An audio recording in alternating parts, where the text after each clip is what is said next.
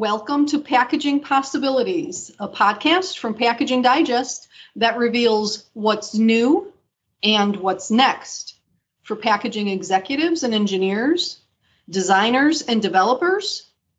I'm Lisa Pierce, Executive Editor of Packaging Digest. Today I'm talking about reusable packaging, specifically reusable primary packaging, with Jason Foster. He's the founder and chief reuser of Replenish. Replenish is a bottle plus refill pod package, which is still one of the coolest packages I've ever seen in my 38 years of writing about packaging. If you haven't seen it yet, pause for a moment and go see it at myreplenish.com. Jason, hello and welcome. Hi, Lisa. So the first time that you and I had talked, which was back in 2014, if you can believe that. Yeah. At that time, the vast majority of American consumers really didn't like refill packages. The sustainability thing was up and coming, but they really didn't like them. And at that time, the go-to format was pretty much the flexible pouch. Sometimes they had a spout on the end of it to make it easy to dispense. And then you were refilling a rigid bottle that you had already bought, either with the product that's in the pouch or, the product that's in the pouch and then also adding a little bit of water from the tap. Wasn't very convenient. It was often messy. And to be honest, it really didn't move the environmental needle enough, I don't think, at that point. Yes. And it was pretty much those challenges that spurred you to invent the Replenish bottle plus refill pod package. But I really do sense that there's been a shift in America where consumers, businesses, and retailers are much more open to reusable primary packaging than ever before. Do you see the same thing too? Yeah, absolutely. Well, it's wonderful to connect with you, Lisa, and you've had a pulse on this movement for quite a long time. I think it's a complicated sort of opportunity to break down, but at its essence, it's about actually giving the consumer more and trying to design something that kind of takes out the externalities, the waste, right? The plastic, transporting water that we already have in our homes, to be able to make something that actually creates a better experience for consumers. So, while this movement of thinking about reuse, I still feel it's in its infancy. I still feel it's very early days. It's really about creating something that's going to be nicer to hold, something that feels better in your hand, something that has some, more benefits than just the disposable, cheap, throwaway products that we've become accustomed to, really. So, part of that is, as you mentioned, in the early days, it might be a pouch that you pour into a container that you're reusing. That's step one. And as Replenish kind of takes that theme and moves it ahead several places, in terms of having something that is a true concentrate that you're able to mix inside that reusable bottle and add your own water. But we applaud all these steps about trying to get consumers to think about what it is they're really buying. What are they putting their money down for? And I think that there's a growing awareness that a lot of the products that people are buying are mostly water. And it is, 90% water in several instances. So there is a better way to think about the products that you're bringing into your home and that you're reusing every day. And there's an opportunity to design them in a more thoughtful way. Okay. So, from a sustainability point of view for the last, actually, I would say 2 decades now, but definitely over the last decade, we've been seeing a lot from a packaging point of view of reduce and recycling, reduce and recycle. What do you think has changed most recently. You said you really still do believe that reusable packaging is still in its infancy. But what's changing? You know, we both said that we're seeing this shift, but what's causing this shift? Well, it's the biggest thing that I've always had a problem with is that the very notion of the effectiveness of recycling.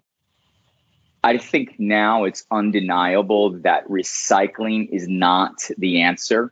It's not the way out of these vast, enormous amounts of waste that we generate as a society, as a household. It just is so complicated and convoluted in lots of instances. And we've been doing it for 30 years, and we still can't quite seem to get those recycling rates up. And it's not because there's not a lack of focus and effort. It's just a really complicated endeavor.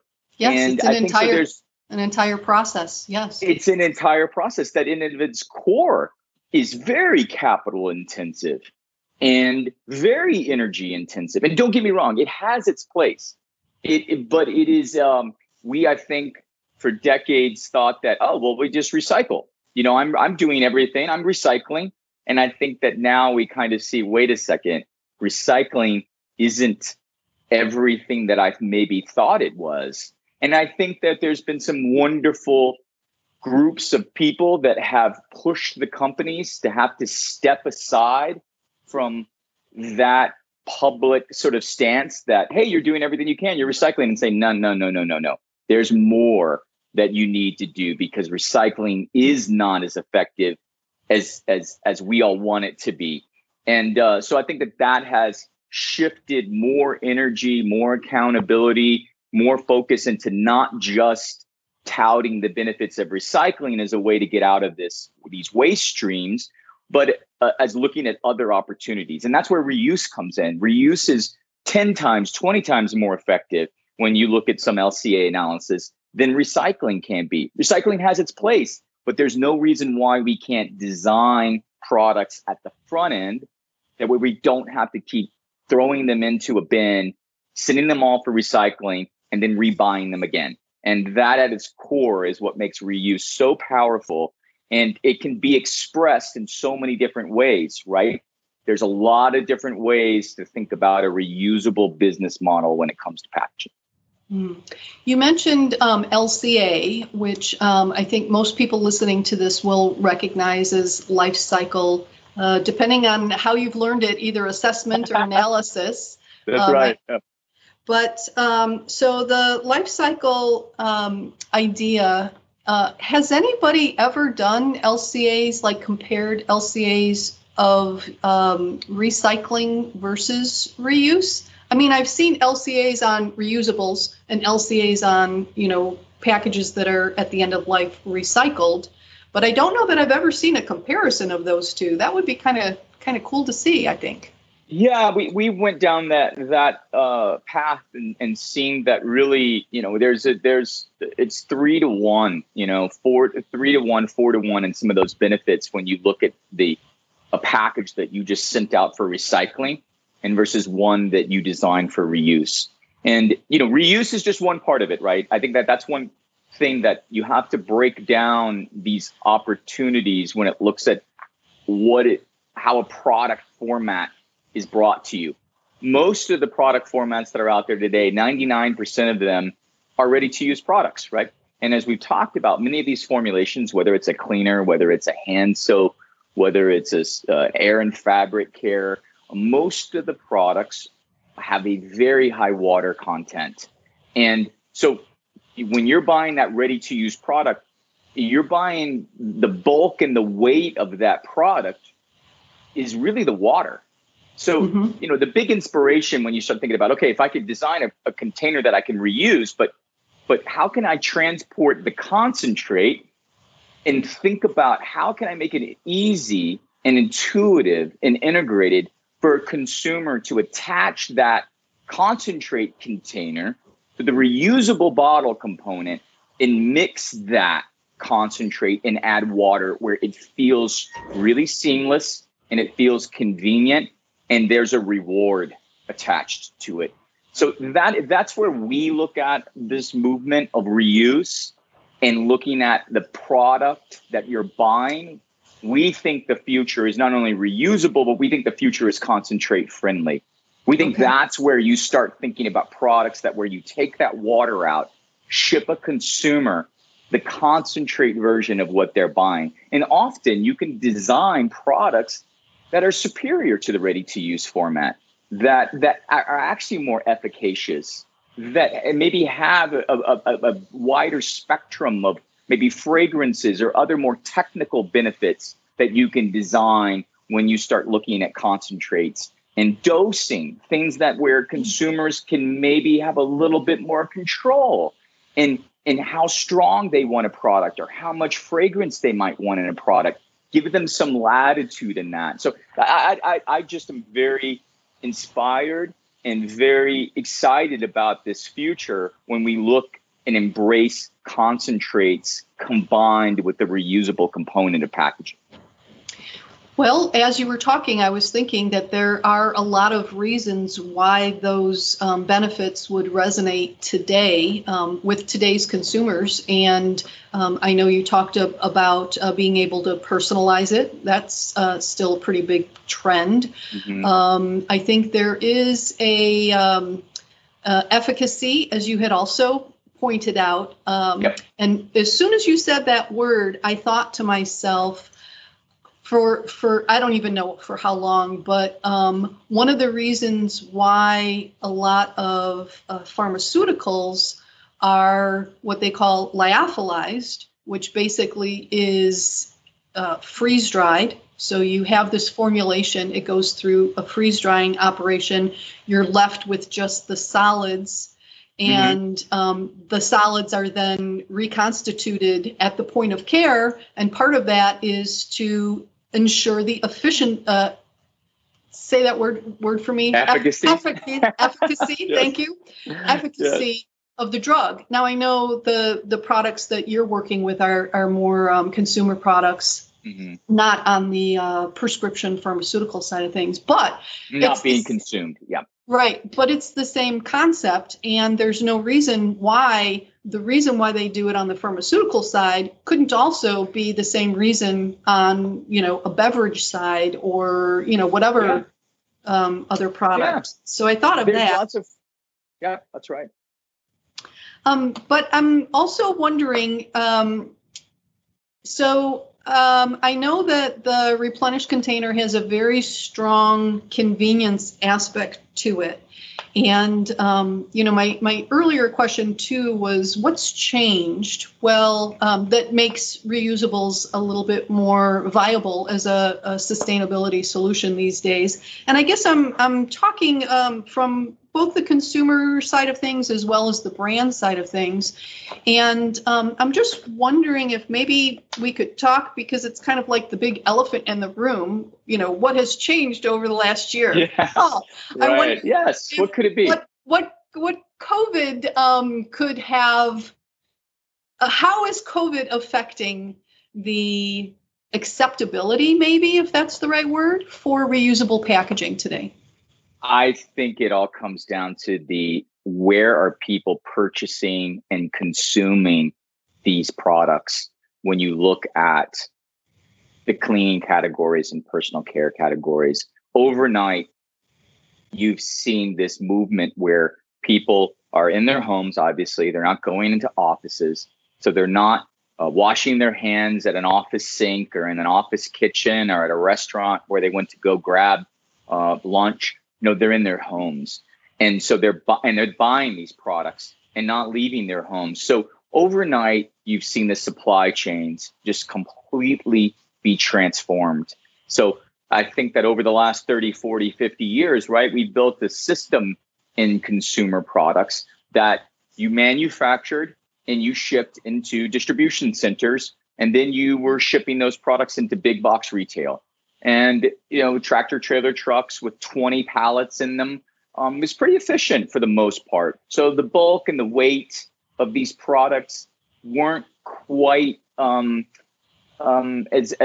big of an issue when you take a product that weighs 3 pounds or 7 pounds, and you have to send it into each individual's home. So, if that pallet where you had 200 units, let's say on a pallet, or 720 units that might go on one single pallet going into a store, now take that into 720 homes. Think about the cost that gets exponentially larger when you move these products into where people and how people are buying them and where they're being delivered. So I think that really has put an emphasis more than ever on, wow, how do we redesign and rethink these products? How do we design for reuse? How do we eliminate that bulk and weight? So instead of me maybe getting 720 15-ounce hand soaps on a pallet, how do I get 4,000, 5,000 equivalent hand soaps on one pallet? And how do I ship that more efficiently into someone's homes? So now it's just a 90% maybe savings, right? When you think about the weight and the bulk, right, going into someone's homes, and not just selling them one bottle. I'm going to sell them maybe 3 bottles, or I'm going to sell them maybe 6, right? And that's what you can start thinking about, those business models, when you move into a concentrate world. So I think that's where COVID has put that into more of a real context, no longer thinking about 2 or 3 years from now, 4 years from now. It is today. It is playing out right now. And, we're pretty close with some of the different retailers out there, one of the big internet giants out there. And I know firsthand from what they've experienced in their distribution centers going through this, they don't have space. They only have so much space to carry products. And so if you have a product that helps from that efficiency standpoint, that takes up less space in their distribution centers, that they have to touch less, that product is going to get a priority in what they're showing to consumers and where they think the future is, because there's extreme pressures on cost for them, just physical space, right? So because of the movement. So I think it's accelerated these changes that you and I maybe have been talking about and said, hey, that's coming, it's coming, it's coming. It's brought that 5-year future today, right here on our doorstep. Okay, so this is all good news, I think, for you and for Replenish. How has your company kind of benefited from the mindset shift that we're seeing? It's a lot of companies still, though. If you think about this movement overnight that's happened, they still, though, have to kind of catch up to their business models and how they're selling products today.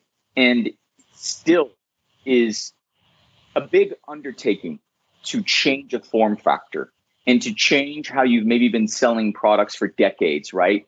And move a ready-to-use version of your product to a reusable part, or even more, a reusable concentrate-friendly format. It is something that is a big undertaking, and we're just seeing companies now getting very serious about that, looking at how it affects their existing business and how can they think about their entire operations. Where are the cost savings? How do they explain maybe a new product offering? How does that overlay against their existing product offerings? And just thinking about the marketing, thinking about all the thoughtful things that you have to decide when you are changing a format possibly. It's just the same thing you're seeing with the car companies, right? I mean, electrification is still in its infancy, right? But it's coming. It's accelerating. But all the big car companies have had to deal with this, and they're still selling gasoline engines, but they've had to refurbish their whole operations around the future. And I think you're going to see that start to unfold with the big consumer product goods companies, right? Because the environmental pressures are real. The cost pressures are real. You just can't keep doing the same thing you've been doing for the last 30 years. And so that's why I still think it's in its infancy. I still think reuse. I still think concentrate-friendly formats. You're going to see several things proliferate. You're going to see companies that make changes. They're going to learn. They're going to look, how do we differentiate our product lines? Where can we spend more money, perhaps, on a primary package like a reusable bottle? If you actually think about it, That reusable bottle is your touch point to your consumer every day. You should make that of the highest quality you possibly can. You should lace it in gold. You should make something that is beautiful for somebody, because that is how they are interacting with your brand. That what they touch and feel and see. It should be something that someone enjoys having in their home and is something that they're proud of. And that's how you build loyalty. So my biggest thing of this is not only you're going to have cost savings, not only are you going to have, be able to meet some of your climate pledges, but you're going to see a return on marketing from packaging. And I think packaging can make this big shift where it's no longer viewed as something that has to be the cheapest, thinnest, lightweight thing that you throw away. So wait a second, that is a marketing tool and therefore a marketing ROI how I think about that object that is in someone's home, just like a podcast, right? Look at the rise of podcasts. Yes. If you are taking someone's attention and you're able to show that, wait, we are garnishing an audience for what for what podcasts are doing, right? They're bringing more awareness, attention. There's an ROI. There's a score there that's associated with enjoyment, right? That's the same thing that you can see happen with packaging. And I think that is still very much in its infancy of where we look at a reusable future and a concentrate friendly future. Well, we've got a little bit more activity in that area, as I know you are well familiar with. And I think most people in packaging also are familiar with the relatively new Loop business from Tom Zaki, who started TerraCycle and then now Loop. And that's the whole idea, exactly what you're talking about, is that the reusable primary packages should be very durable, very high-end, and beautiful as a representation of the brand. And, it's Loop is getting a lot of attention. Tom is a master at marketing, in my opinion. And but you guys are both on the same path of explaining that being environmental isn't always, like you say, the thinnest, cheapest, material that, oh, by the way, could be recycled. Is it being recycled? Maybe That's not, right. But, it could be. So I totally understand that. But, so there's a lot going for reusable packaging these days for a lot of different reasons, which we've already talked about most of them. But Jason, what maybe are still some of the challenges? Like, this is in its infancy. What more is it going to take to get the, the rock rolling down the hill? It's an excellent question. I think that there's just an internal struggle still inside companies, is what factions kind of end up playing out for the speed at which these companies have to move to these new formats, right? Because don't get me wrong, there's an issue that companies face when they move into these new formats, because it just changes the status quo. If you're used to selling your products at a retail price point of 13 cents per ounce, then now all of a sudden you're moving into a concentrate friendly, that relationship of 13 cents per ounce changes. Now it may be only 9 cents per ounce. And companies have to think, well, yes, we're going to maybe cannibalize some of our existing products, and that relationship's going to change. But our long-term operating margins are actually going to be higher. We're going to have a higher margin dollar when we factor in all of these other externalities that don't get sort of assigned, like trade spend, right? All the times you have to go on discount, or you have to sell 2 for 1. All these other little marketing games that have to be played to stimulate and keep that volume at these levels. You can start to change those relationships and thinking about, how do you hold on to your customers? What are you giving them? Where are they buying these products first and foremost, right? Like, we have to meet them where they are inside their homes. So it's just the business models are going to evolve and there's going to be some risks that are going to have to be taken. There's going to have to be some changes that are made. And, the companies are going to do that. It's just that which ones embrace it, which ones move quicker than others.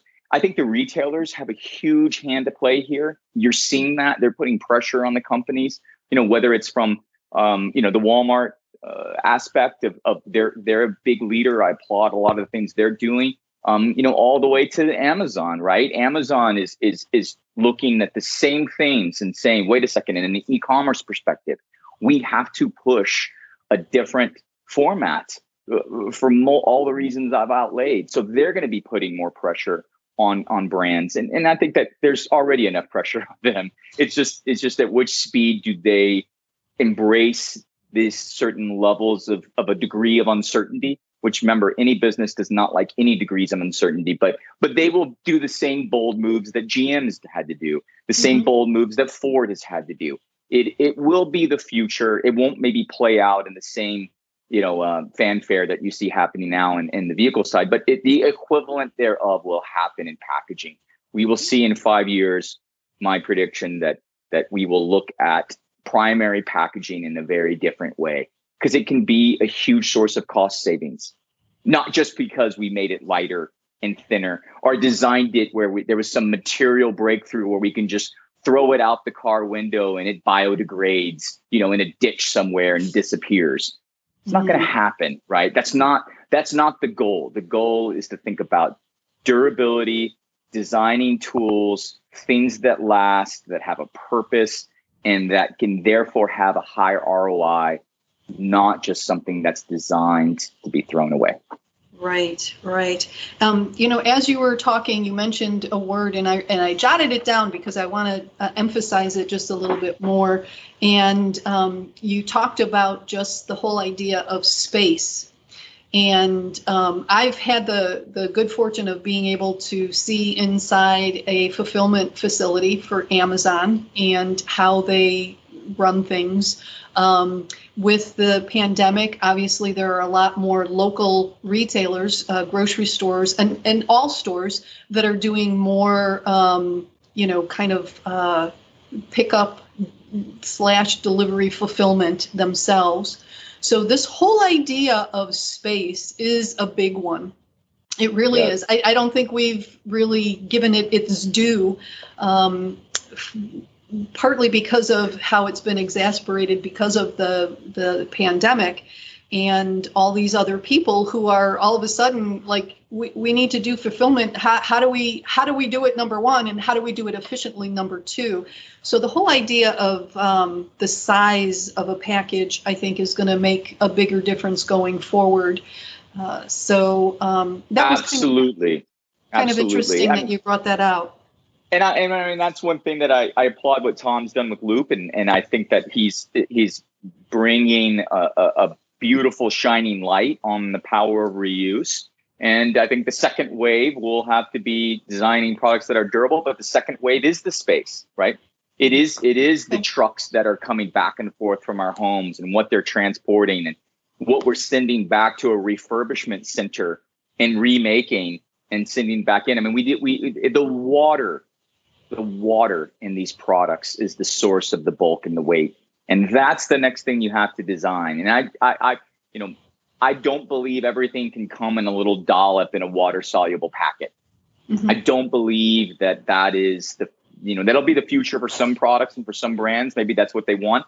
But I believe that there needs to be an integrated primary package that supports something that's very easy to use, that can actually have put the consumer in command more and allow them to have an expression. If they want a little bit stronger fragrance, if they want a product, a formula that's maybe a little bit stronger, they can have that ability to add a little bit more within a controlled range, right? And I think that's one thing that Replenish that we've worked on this last year, and some of the new product innovations we have coming out here in the next month or two is going to be that ability where you can kind of have this range to make products your own, to have this latitude that if I want to have a little bit of a creamier hand soap, I can do that. Or if I want something maybe that's a little bit lighter, maybe if I'm using a surface cleaner and I want it to be something that's just a I want it to last a little longer. I can kind of have this latitude within this range.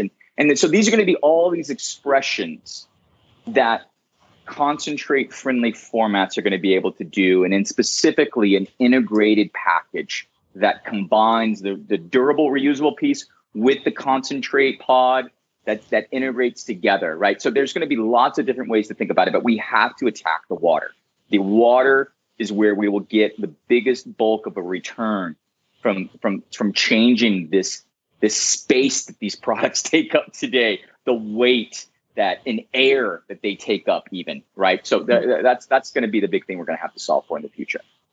Okay, excellent. I love that phrase, how packaging and products, the product in a package as an expression. I just love that, Jason. You're so artistic.